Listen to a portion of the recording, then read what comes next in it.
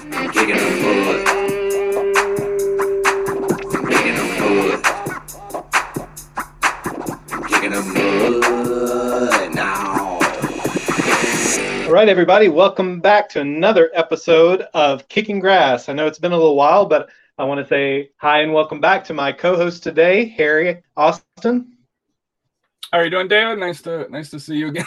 Excuse me. Sorry, dealing with some allergies, so if I cough here or there, you hear a little bit of silence. It's unfortunately the Texas allergies still bothering me. Yeah, I hope you're getting better there, Harry, especially before this game coming up that we're going to talk about. But I want to start out by seeing how things are going in San Antonio. Pretty exciting match against El Paso, I hear.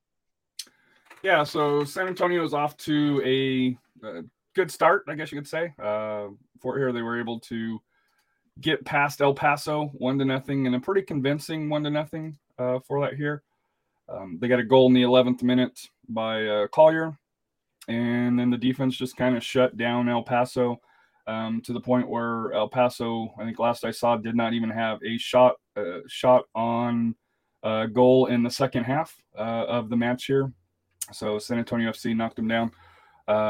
San Antonio on the year so far is 5 wins, 1 loss, no draws, so sitting at 15 points. Technically sitting third in the table in the Western Conference, tied for second, 1 point back from San Diego Loyal at 16 points. San Antonio and Colorado Springs both with 15. However, Loyal have also played 8 matches compared to Colorado Springs and San Antonio at 6 matches. So standings, technically they're third, but it's like I said here, things are going well in San Antonio. Yes. That's awesome. Those black kits haven't grown on you, I guess, though. No, I do not like the black kits. They did update them on the back to where you can see the names and numbers. Still can't see the sponsorship. I just don't like it. But like I said, there's plenty of people that do, and like I said here, there's kits that I like and people don't like. So it's a taste, and like I said here, it'll be interesting to see how it plays out. How are things in Austin? I heard you had a pretty exciting match this last Saturday at the nation's capital. Exciting? Well, that depends on when you tuned into it, I guess. But yeah, that was a very interesting match. I mean, let's start out with the positive. It was a 3-2 victory. So anytime you can go on the road in MLS and get a victory, you can't really scoff at that. Austin played a really good maybe 20 minutes or so toward the end of that game. So it started out in the first half with a couple of goals by Kamara, and goal number 1 in the 20th minute or so, he removed his shirt and got a yellow card for celebration with the shirt off. Then later on in the first half, he got a second yellow card for a pretty nasty tackle, actually. It was a legitimate yellow card.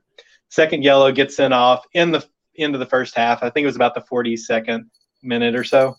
And they played the rest of the game a man down, so they were down to 10 men. However, they were up 2-0 at the halftime, and Austin looked like they had no clue what they were doing.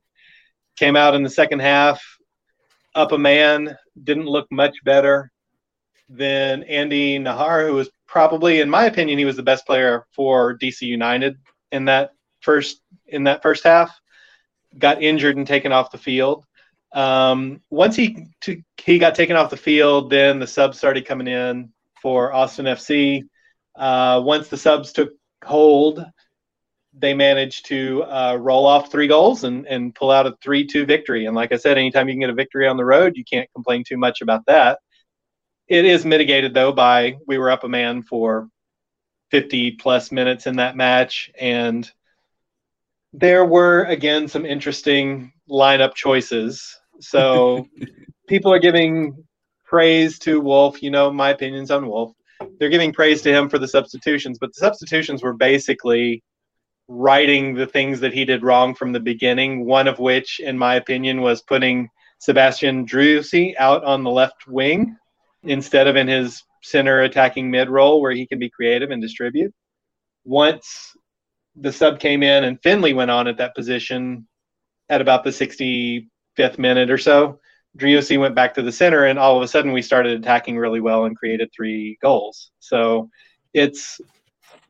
I guess I give him credit for correcting the mistake, but was, in my opinion, a mistake from the beginning of the game. He played 60-plus minutes in the wrong position, and it was pretty obviously in the wrong position. So there's good and bad takeaways from that. You want to stay positive with the win, but there's also some negatives, and that goes a couple of games worth of interesting lineup decisions by Josh Wolf.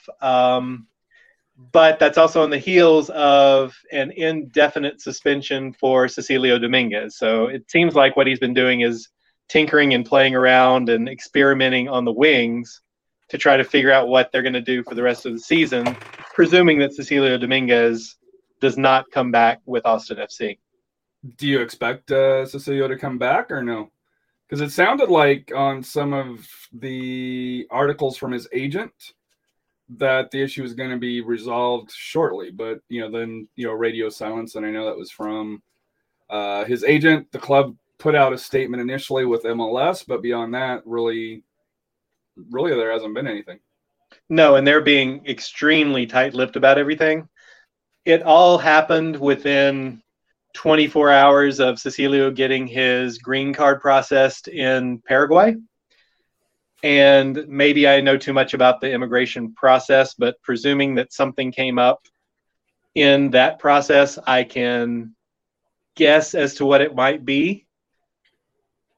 I would not expect Cecilio Dominguez to be back in an Austin FC uniform. I would think that they're trying to figure out how to terminate that contract and part ways. But no, we're not certain. You don't really know what happened. Nobody's said anything. We don't even know what they're investigating. But it seems significant enough at this point that they are planning to be without him indefinitely. It is an indefinite suspension. I personally don't expect him to come back.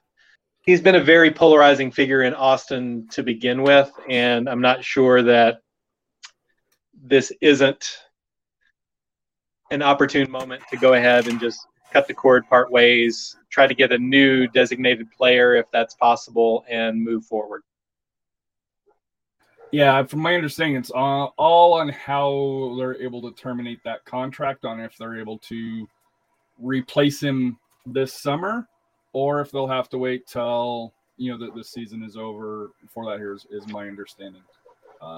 Yeah, that is the big question. I think they're allowed to go ahead and replace him this summer if it's terminated because of his action and they don't owe him any money.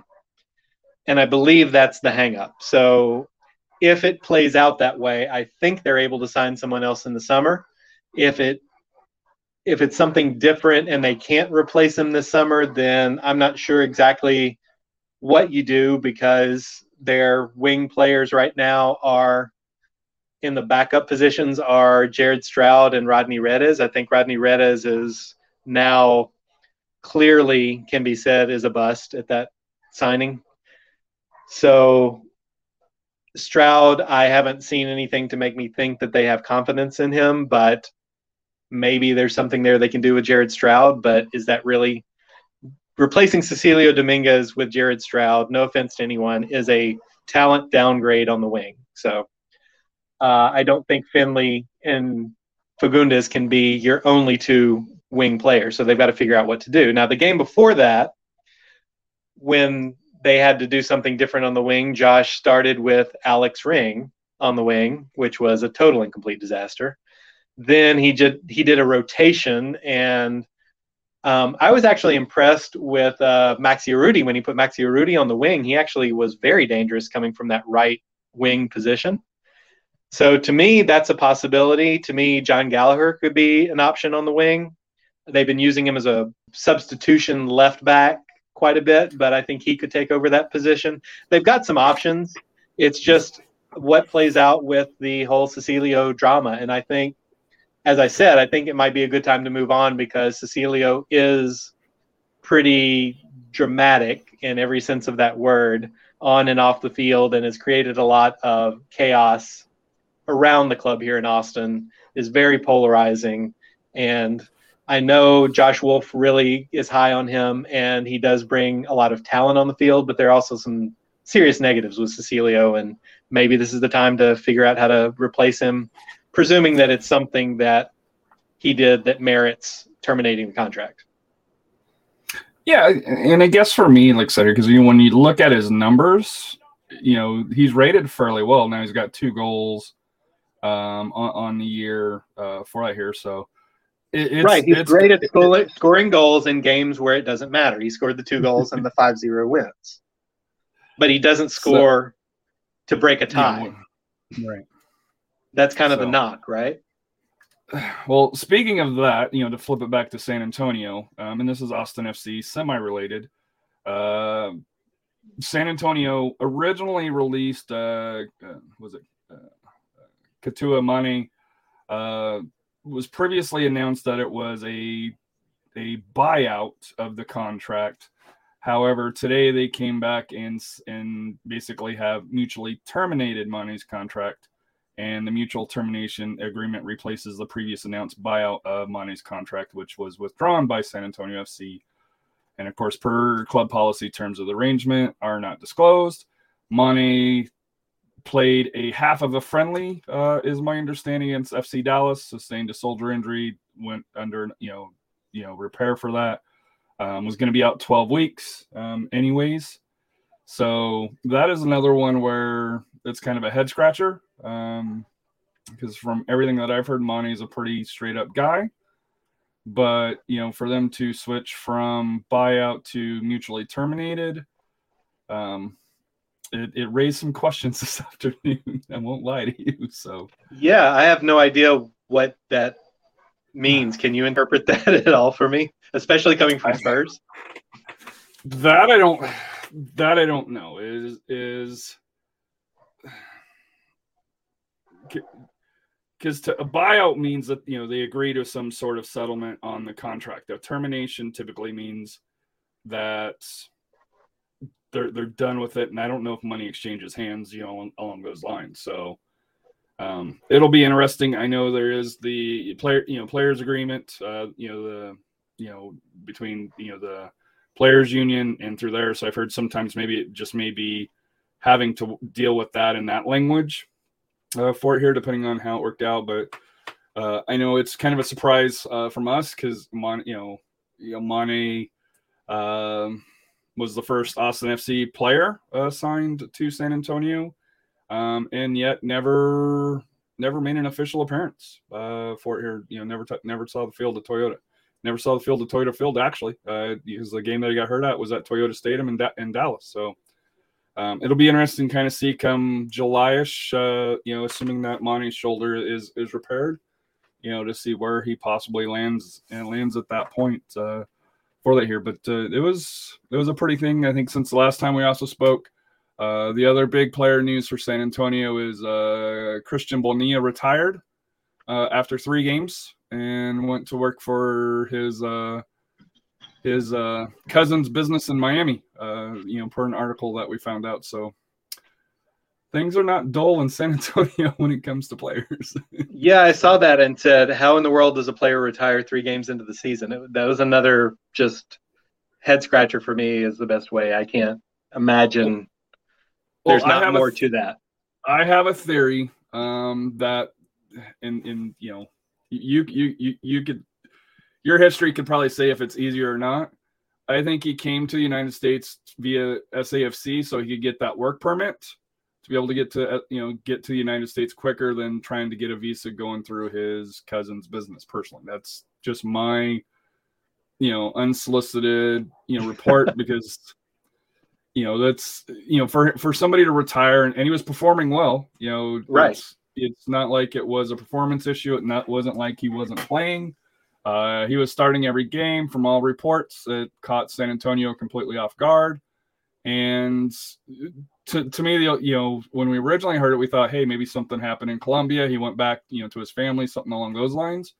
But then there was an article that surfaced that, he ended up go work at his cousin's, business in Miami. So to me, the only thing that makes logical sense, if he lost the passion, he lost the passion. Don't get me wrong.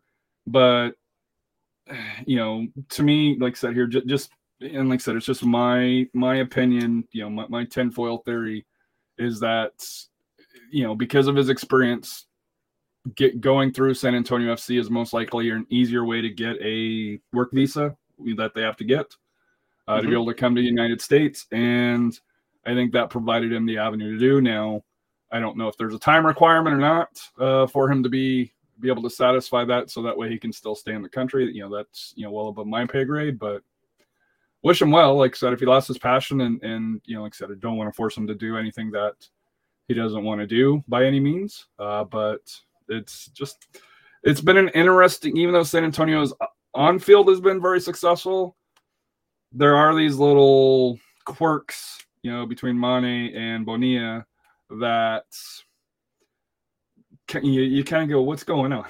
Just, and I know same thing in Austin with the, with the Cecilio, just, I wish both organizations would be a little bit more upfront. Now I understand maybe legally there's some issues that may not be able to be too. So that's the other factor here, because we got to respect, the players' rights and along those lines here. So. Yeah, but I think we should probably get off the speculation train, because all of this has been, we don't really know what's happening with any of these players. I'm really disappointed with Mane. I was hoping to see Kakuta play more in San Antonio this season. And boy, that one's a real disappointment, I think, to his fans here in Austin who were looking forward to that. But let's move on to the big news, which has been the U.S. Open Cup draw. And I have a sneaking suspicion that you've got some tickets to a game coming up later this week. Tomorrow, yes, actually I do. Although I won't be able to tailgate because AJ has a game. He's playing for his middle school team, and they happen to have a game at 6:00. So I will be one of those people that will be walking in probably right as kickoff takes place, or a little bit before then. So.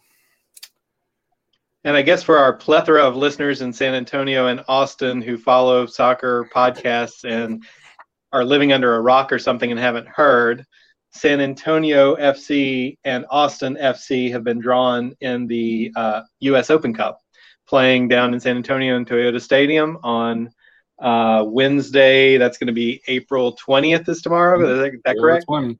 That is correct. And my understanding is that there's going to be a pretty significant Austin crowd going down to Toyota Stadium tomorrow.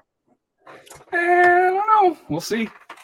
I know they've got the bus. I know they've got 2 sections for that here. I know San Antonio, from my understanding, it's not a sold out game, which is kind of surprising. But it is a Wednesday night game. And it's San Antonio, so there'll be last minute arrivals. Yeah, well, I think that'll be for both. I think it'll be probably about 7,500, maybe a little bit over that. Will be what the attendance is, which isn't bad for a Wednesday game, especially if you're looking at attendance elsewhere. So I think I think it'll be interesting.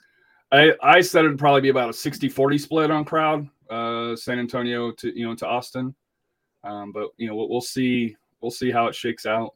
I'm more interested. It'll be that high a percentage? I would have thought San Antonio would have shown out more than 60. Well, I'm trying to give Austin credit. Like I said, you mentioned that there's going to be a lot of them. And like I said, I know they've got 2 sections, 121 and 122, I believe. Yes. For that is mainly Austin FC. And there'll be other Austin fans scattered around. I know that there are Austin fans in San Antonio, obviously. So it'll be interesting. It'll be a good question on how it is. I know Austin travels well, so that's why I'm trying to give them the benefit of a 60-40 split for that here. But it wouldn't shock me if it's 70-30. But I do think that there will be the Verde will be well represented in Toyota Field. There is no doubt about that. Now, I don't think they're taking over Toyota Field as some have mentioned on social media. I think it's cool what Austin FC is doing. From my understanding, for $10, you're able to catch the they're bringing a bus or 2 down. So I think that's awesome for that here. So kickoffs at 8 was at 7:30, but kickoffs at 8. So. Allow for people to get through the Austin, San Antonio I-35 traffic, which is never fun, no matter the time of day. That is true. I'm assuming that San Antonio is going to go full force on this game, or is there something I'm missing where they might not? That is, and I think that's the question for both teams. Is when it was announced, everybody from San Antonio was like, "Look, this game matters to the fans. Right. I think this game matters to both organizations. I don't think there's bad blood between the organizations, but I don't think that they like each other either. I'll leave it at that. Like I said here, I think just on how the expansion process worked out. I think with the fans, I think there's probably a core on each side that are very anti, San Antonio, anti Austin. But I think you're going to find majority of fans at this point have accepted, hey, Austin's a MLS. We're going to be in USL. It is what it is. We don't have to like it, but it's what I think a lot of people realize is if San Antonio is ever going to make it to MLS, Austin has to do well. They have to, because if Austin busts, you're not going to have three MLS teams that underperform when it comes to attendance and say, hey, let's give San Antonio a shot when it's been proven 3 times that it doesn't work in Texas. So, I think that for San Antonio fans, we want the win. Trust me, we do want the win. And oh my gosh, Omaha just beat the Fire in Chicago on penalties. Well, that does not 5-4. shock me at all. So, if there's one team I can league, almost guarantee would go out in a flaming hot mess, it would be Chicago. Well, the other one that went out is the Crew. They lost at Detroit City tonight, so 2-1 as well. San Antonio and Maxi Rodriguez scored both goals, so there is a tie there for that here. So the 2 upsets, Omaha and Detroit City. Over Chicago and the Crew. So I know Austin FC fans probably pretty happy about the Crew going out. So no love lost. I will never be disappointed to see the Crew lose. So yeah, I can say there's a contingent that are happy about that. Sure. But I think this matchup, the one thing that came out here, which I don't think a lot of people realized, is Matthew Cardoni, the goalkeeper, who I think probably gets the shot tomorrow. I think there might be some rotation within San Antonio lineup. I wouldn't shock me with the goalkeeper, with Matt getting out through there. His brother, Tony Cardoni, is the president of Austin Anthem, so that will be interesting dynamic here. Yeah. From my understanding for this match, I heard on social media, or maybe it was Moon Tower, that Tony will be with family and not with either supporters group, just because, obviously, brother and, club, obviously, you gotta be sensitive on that. So it'll be interesting, but I think for San Antonio side, I hope they put their good lineup out. They do have an away match against New Mexico in New Mexico on Saturday, which I'm actually going to be going out there for. Me and AJ are going to take a road trip out there because we've never been there. And so you figure that they got to rotate one, but this is their San Antonio's first, and I believe it's Austin's first three games in 1 week for that here. So, there'll be some player rotation, but my question is for Austin, do we expect to see a lot of the second team and possibly even some of the academy play this match? That's a great question, and I think that's the question that a lot of the fans here have. So I guess we'll see tomorrow. I think there's a couple of theories as to how it's going to play out, and of course, nobody from the Austin FC organization is saying anything. They're very, very tight-lipped about it. There's a couple of things I do expect to see against San Antonio, though, from Austin. One is I believe you're going to see Moussa Djite at that forward position. So, and I'm real high on Moussa Djite, but he's fallen out of favor for whatever reason with Josh Wolf. I think you will see Moussa Djite playing that U.S. Open Cup match.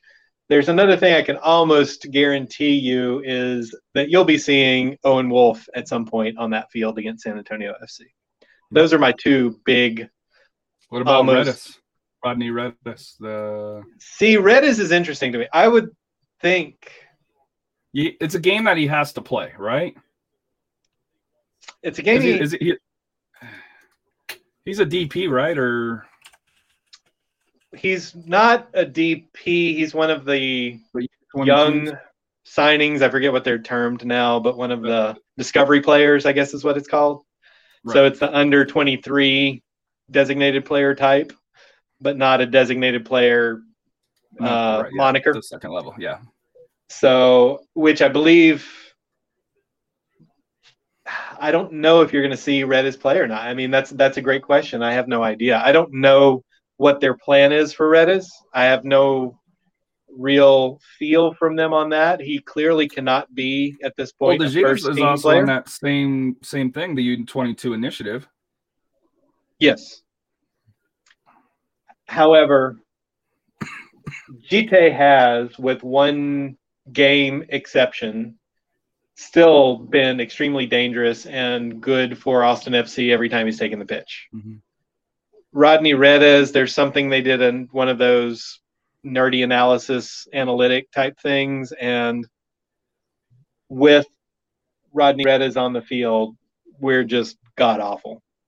He really affects the first team Austin FC lineup so much that I just can't imagine how they're going to keep him in the plans going forward. And especially since, remember, he was the first ever signing for Austin FC. He's been there from day one. That's why he's got to play. That's why you get. This is a match that you have to play him. I wouldn't be. I'll put it this way: I wouldn't be surprised to see him play. You have to factor in the Cecilio Dominguez injury, though. He is theoretically the direct backup in that position. So might they be planning on having him available? Right? I'm sorry? But he's not playing, though, right? They've put him in 2 or 3 times already this year. And that was before Cecilio went out. He played against San Jose. You saw how that went. So, I mean, they have tried to stick him in whenever they can this season, and it's just been really bad every time they've tried. So I think the fans are really down on Redis. I know he doesn't care about what the fans think when he makes his decision, but there has been no indication that Redis can perform at the level of the first team, even having been here this long. So I don't know that he's in the plans for the first team, but I can't say he's not. Redis is an interesting one. I think you're going to see Gite. I think you're going to see Owen Wolf at some point. I would suspect you're going to see Tarbell sub in for Brad Stuver. Mm-hmm. And then that's the question. Is he going to play entirely backup and academy type players? Or is he going to play a rotated semi-starter? Are you going to see the Gallaghers? Are you going to see maybe Valencia? Are you going to see some of those players that are fringe but not sometimes start, sometimes sub in, not all the time players? Or is it going to be mostly younger academy and backup roster? And we just really have no clue. So I can't answer your question. I don't know what he's going to do beyond like those 3 or 4 players that I named. I really have no idea. I think the hope is that he's going to take the starters, even if they're not playing. So take Fagundes, take Driussi, take those type of players, Maxi Urruti. And then if they're needed, they're available, because it's a road trip. It's, a van and it's an hour and a half or so. It's not like you've got all this travel wear and tear. Mm-hmm. So I would suspect that's probably what you're going to get. You'll probably see Kip Keller start, would be my guess. I expect Kip to start, no doubt. Danny Hosen as well, I expect to start as well. Danny Hosen, I'm not as convinced. So we'll see. I think it's going to be Gite, but we'll see. What's your feelings on how the game plays out? because I know San Antonio will sit back, let Austin have the ball, and counter them. And from my understanding, like, listening to a couple other podcasts here, San Jose, as an example, plays a little bit that style as well. And I don't think you guys didn't lose that game, right? Or did you? I think you No, tied it, but right? we did. It was a tie, but it was a loss. It was a 2-0 that we just completely fell apart and let them tie it up. And they probably should have won. They had some point blank substitution changes and exactly. stuff like that. Yeah. That's when you got Redes and Stroud on for Fagundes and Finley, and that's when you got, Maxi Rudy taken out of the game. And the one who was playing really awful in that San Jose game was actually Gabrielson, and he didn't substitute Gabrielson. So, gosh, I don't know. I think there's some things that Austin does not deal well with, and one is pressure against the back line. And so, in a way, I feel like San Antonio sitting back, letting them have possession and trying to counter doesn't. But they do the high pressure, though. That's the thing. Right. They do the high pressure on your side, and then, hey, once you get it over to our side, okay, hey, we'll set back. And, they smothered El Paso, which has a pretty good attack. And I know Austin scored a lot of goals. Now, I think everybody, can argue that the level of competition. I won't go as far as Andrew Wiebe saying, "Hey, it's a bonus game," on Austin's wins, because they've beat the teams that in the East, like Cincinnati and DC United along those lines here. So I won't go as far as that. And Miami, Miami's the worst. So I won't go with that horrible take that he did, and even called him out on it, saying, "Dude, that's a bad take, man." Because you can only play who's in front of you. However, there is a grain of truth to that. I mean, they did score 13 goals against DC, Miami, and Cincinnati. I mean, that is true. You can't ignore the fact that they racked up those goals against just really bad MLS teams. I think getting a victory is one thing. I think goal differential is probably not an indicator, though, for Austin. I don't think we're as good as our goal differential indicates, although I think the record is probably pretty accurate.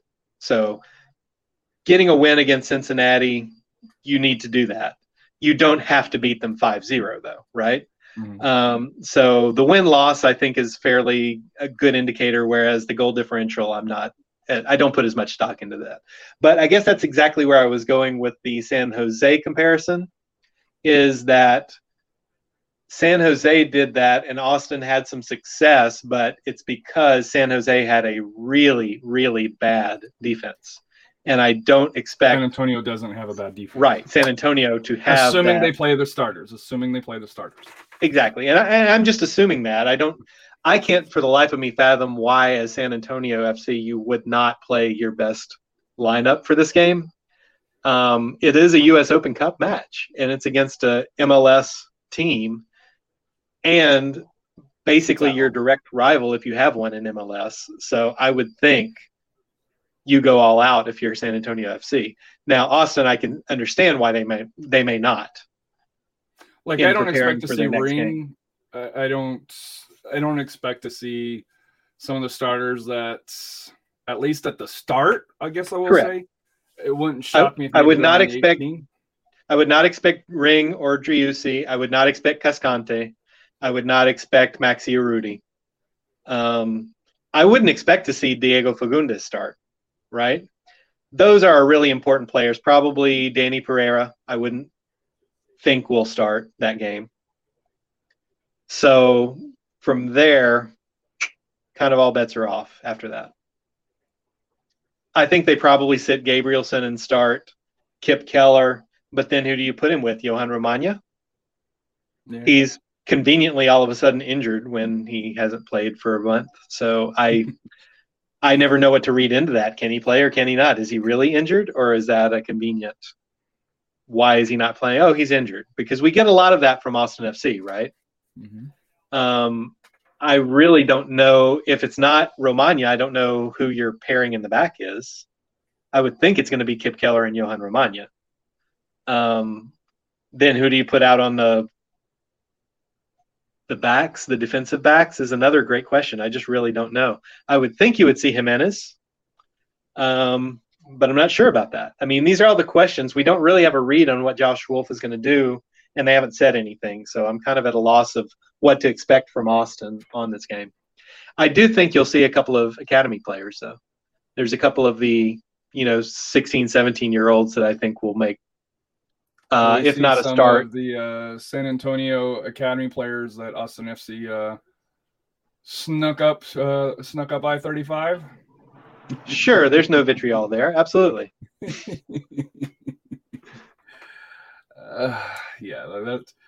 So my last question to you. I expect a close game for it here. I know Austin FC fans, I think it's kind of mixed. I think some of them believe, hey, we're MLS. We should just be able to show up and walk the park. What's your feelings on kind of how this game plays out? I personally think it'll be low scoring, very defensively. I think it'll be chippy, but it wouldn't shock me if it goes extra time for that here. And I do think in order for San Antonio to get the victory, they need to get on the board first. I think if they can come out in the first 20 minutes, get a goal, early, I think that sets the tone and puts it right for the cup set. If the longer it stays 0-0, the depth of Austin FC, of an MLS team, especially if they bring on some of their starters, if they have them on the bench, could be the difference. So do you kind of see the game playing out that way, or do you kind of think, hey, Austin FC comes in, kind of flexes its MLS muscles and kind of strolls? No, I see it almost exactly the way you do. And I do actually think that San Antonio will score first. I kind of seeing it play out as a 2-1 Austin victory in the end, but with some of those starters coming on late, and you see a little bit of a DC United-esque performance in the flurry late to get some good creative goal-scoring opportunities. Austin has a tendency, though, to make some boneheaded mistakes in the back that I think San Antonio can take advantage of. And when they go up against a team that packs it in like San Antonio and can defend really well, they get into a really bad habit of playing the horseshoe, as I call it. So they get the ball in the attacking end and they go around to one corner and then they pass it back outside the area and go around to the other corner and just do that indefinitely. And eventually somebody gets tired of doing that and hits a cross into the box. But since we don't really have a center striker, there's nobody there to finish it off, and the play dies and then they start all over, right? And that's kind of what I feel like is going to happen with Austin against San Antonio. And San Antonio will take advantage of a mistake playing out of the back with Austin, get an early goal. I think Austin will struggle to score against that San Antonio defense, to be candid. However, I do think if they do as I expect, which is play mostly subs and younger players to begin with, but bring on some of the big guns late in the match, then they can score a couple of second half goals and probably take a 2-1 victory. But I would not be surprised, like you said, if it goes to extra time, PKs, something like that. That would be totally conceivable to me. And fun fact here, this is from Chris Hockman for it here. San Antonio has never beat Austin in Open Cup play. Whether it was the Aztecs, Bold, they have not beat them. So it would be a first for San Antonio to beat Austin in the Open Cup for that here. So that's an interesting little nugget that Chris Hockman was able to pull up. That is interesting, and I don't think I even knew that. So yes, thanks for the factoid. Yes, so the Aztecs knocked the Scorpions out, for the Queso Cup or Queso Bowl, and then I was in Austin for the Bold San Antonio Open Cup match, and it was 4-2, something along those lines, and it wasn't even that close. It was Austin just ran San Antonio out of the building that night. So it will be interesting to see how this game plays out. One final thing that came up, well, did you have any more on the Austin San Antonio discussion? No, just have fun. I wish I could be there. I don't think I will be able to. I've been looking forward to this matchup for a long, long time, and it's killing me that the timing is such that I won't be able to go. But I know you're going to be there, so have fun at the game. Yes, being in San Antonio, I would definitely be there. If it was in Austin, however, I probably would not have been able to be there for that here. So it is. Looking forward to your breakdown of Owen Wolf after the match. So the final thing I want to end up on, UWS, the Central Texas Hornets, their schedule came out. Some surprises, Austin Elite, and I do like the rebrand by Danny. So great job with that. With the with the FC Austin Elite, but FC Luxoria, the Athenians, the defending champs of the division. Runners and Wilco, San Antonio Runners. For its season kicks off on May 14th with Luxior playing FC Austin Elite. The Hornets don't kick off till May 20th, where you travel to Wilco for that here, a Friday night at 7:30, I believe. And then the Hornets home opener, I believe, is June 4th. It's still be determined against Wilco. You get the return match from them right away here. So any thoughts on how the Hornets are looking at this point and the schedule for Central Texas Hornets? Well, we're really excited for the season. So I am never a fan of playing the first two games against the same opponent, but I guess it's the same for both of us. So if we have to play Wilco home and away, that's what we're going to do to start out. So we'll go up to Round Rock for our opening game. We do not have a league match scheduled for the following weekend, which is the 28th. Then we come back home in Kyle and we play Wilco again for our home opener. So that game will be at 7:30. I don't know if it's not on the schedule that they published today. Then TBD. Yeah, it's at Bob Shelton Stadium there in Buda. Right. It'll be at Bob Shelton Stadium, and we will kick off at 7:30. So what I would like this season is just to invite everybody out to our home opener against Wilco. Let's show out, wear yellow and black, come make the noise. Let's make it fun. We're going to try to implement some new and exciting atmosphere tweaks for this season, and I think it's going to be really fun to come out, and it'll be at night under the lights. So that's why we're going to have a 7:30 kick. It won't be as hot as some of the games last season, and I think it should be an exciting season. We've got Coach Ramos came on board, who is a coach at the Texas State Women's Club, and he's doing a great job molding the team into a real team prior to bringing in some of the college players that will be coming in to supplement the roster. So we're hard at work already with the Hornets, and we're going to be ready for that kickoff. Anything on the Lobos as of yet? I don't think I've seen a schedule or anything out on that. I know that usually comes out around this time as well. So anything on the men's side? Yeah, absolutely. On the men's side, the Gulf Coast Premier League put out the conference alignments for the season today, but they have not announced the schedule.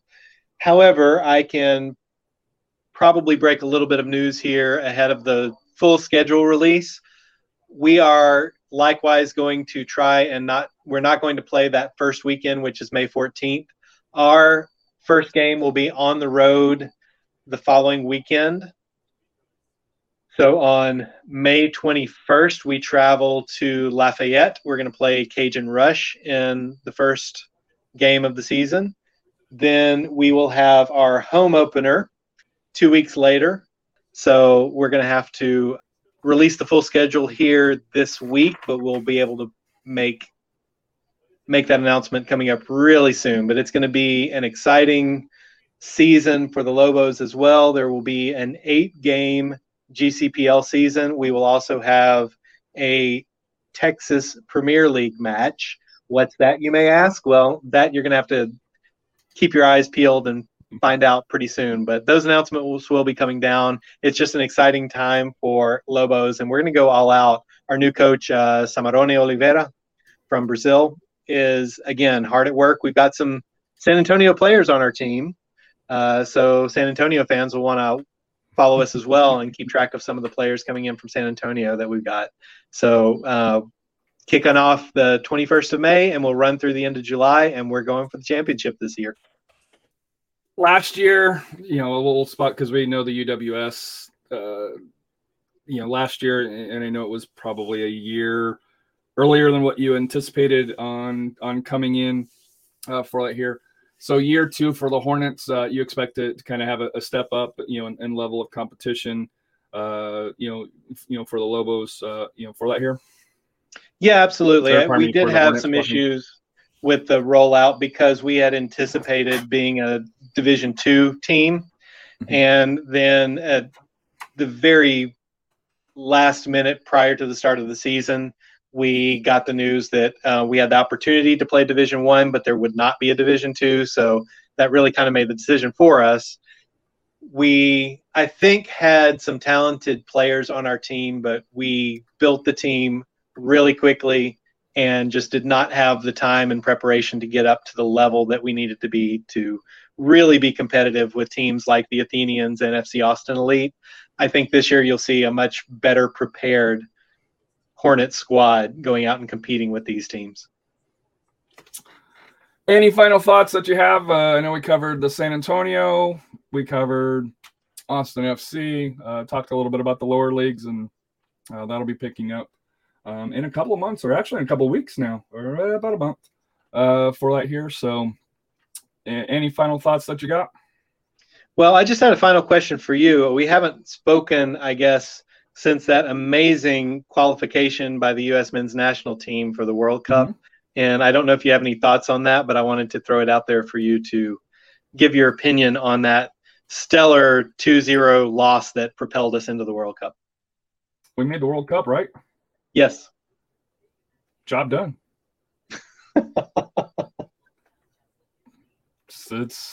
It doesn't matter how you get there, just as long as you get there, right? Just to me, it didn't matter. It's they got what they have now. Question back to you: the draw. They get England, Iran, and either Wales, Scotland, or Ukraine, depending on how that play-in plays there. Your thoughts on the group? Well, while I'm not thrilled about our qualification process, I am about as happy with the draw as you could possibly be. So of all the possible A-pot teams that we could have drawn, I'm thrilled that it's England. I think that's the best possible matchup for the United States. None of those teams overly scare me. I think it's set up for the United States to go through. So as you said, we're in the World Cup now. We've got a fairly decent group to win that first group stage. So now it's up to them to get that victory and go through and hopefully win the group and go as a group winner. I think they should at least get out of that group, though. That's my expectation. I think so. It wouldn't shock me if they won it. The U.S. is a young team. On the flip side, I think Mexico drew a tough group with Argentina, Saudi Arabia, Mexico, and Poland. Yes. I thought they drew a very difficult group. And then the other CONCACAF team, Canada. Bye, Canada. Belgium, Canada, Morocco, and Croatia.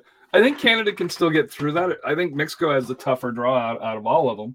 The 4 CONCACAF teams, U.S. got the best draw. I don't circle back to your question, mm-hmm.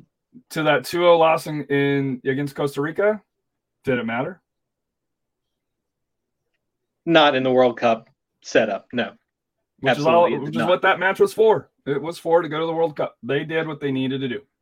But I'm really not talking about just that match, although that was a big part of it. It was the whole World Cup qualifying cycle does not instill me with confidence that they can perform against World Cup caliber competition if they can't perform any better than they did against CONCACAF competition. So that's the disturbing part for me and the way they ended up. I mean, we were tied with Costa Rica. So it was all goal differential. But So that's the point, though, is they took care of business when they needed to. They went on the road to Mexico, and they got that point. They were very unlucky not to win it, first of all. So against Mexico, they've done very well. Now, early in the cycle, I don't think anybody was happy with the player rotation, the lineups, anything along those lines. Right. But you have to give credit where credit's due. He got the job done. And, like I said here, against Mexico, they went last year, 3-0-1, no losses, 3 wins and a draw. Yeah, we do great against Mexico. The question that comes for the United States, number one, hosting the 2026 World Cup, there's not going to be really any qualifying, so there's that issue. But number two, the biggest drawback about the United States is they don't really travel and play tough opponents. Right. And even when we play tournaments like Gold Cup and all of these other things, they're here in the United States. They don't go anywhere. That's the problem for the United States and it's increasingly harder with the nations, the nations leagues and stuff that it seems like the conferences have. That's going to be the challenging part for the United States, and not even just the United States, but for CONCACAF teams in general, is to be able to improve that competition. You're almost going to have to go to South America. There needs to be a working relationship between there.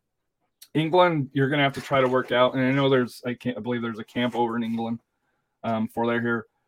So it'll be interesting. The World Cup, and this might be something that we discuss later on, when the World Cup gets closer. The World Cup setup being played in November around Thanksgiving. I don't know if that's a huge plus for the United States or a huge negative for the United States, because the United States will be out of season compared to normally when the World Cup happens. They're normally already in season. So, the EPL, the teams that play the FIFA calendar will be in season. So, catching, England, their players are going to be in form, where the United States, most of their players the MLS-based players, unless you're playing in the MLS finals, may not have played for a while. So that'll be interesting to kind of see how the role reversal works on that. But that'll be something that we can kind of discuss. Yeah, except that I think that most of the U.S. starters and most of the important players for the U.S. will be playing the European calendar. They're in European squads. So I think for my biggest takeaway for the United States right now, and this is something I don't think you could ever have thought, at least in my generation, because we've always had quality goalkeepers. The weak spot on this lineup is goalkeeping. Well, it's certainly a question mark. I don't know that it goes as far as saying it's a weak spot, but it's certainly that or striker. Striker. I would say it's striker, but certainly the goalkeeper is unsettled. But I guess we've got plenty of time to figure that one out, because that's not coming up for many months. So I'll throw it back to you. You have any final thoughts before we sign off here? No, like I said, sorry, my schedule got busy. I've started a new job and training for it's picked up and trying to learn with it. And then, AJ with club and school soccer and, with, having another child, just minutes got short. So sorry, I haven't been able to commit every week like I had originally hoped to. So hopefully, I can do a rotation, but, if you're able to get another co-host or, a rotation on there here, but it's always fun to be on here with you, David. Looks at here, that's perfectly fine, Harry. As I've told all of our plethora of listeners from the beginning, we're going to do what we want when we want to do it. So if you tuned in expecting us to do a very strict weekly schedule, you tuned into the wrong place, because we're going to talk about whatever we want whenever we feel like it. And just with Austin San Antonio coming up this week, we could not let this one pass. I am so hyped for that and ready to see that. Social media will be very interesting after the match. Absolutely. And I guess my final thought, and this goes to both fan bases, let's respect each other. I know during the expansion process, feelings got touched on a little bit, we'll say. I know I probably towed the line, maybe even crossed it a time or two for it here. But no matter the result, no matter who wins, who loses, let's just hope that it's a good game. Let's hope it's fun and festive in the stands. And I know 99% of both fan bases are great. Let's not let that 1% ruin it for either fan base, because that's the last thing that we need. San Antonio and Austin will hopefully be around for many, many years, and this will become hopefully a annual tradition of San Antonio FC and Austin FC facing off against each other in some form of competition, whether it's Open Cup or other. Hear, hear. Thank you for tuning in, and like I said, hope everybody has a wonderful week here, and good luck to both Austin FC fans and San Antonio FC fans. But we're out of here, David. Absolutely. We'll see you next time, sometime on Kicking Grass. I'm kicking them wood.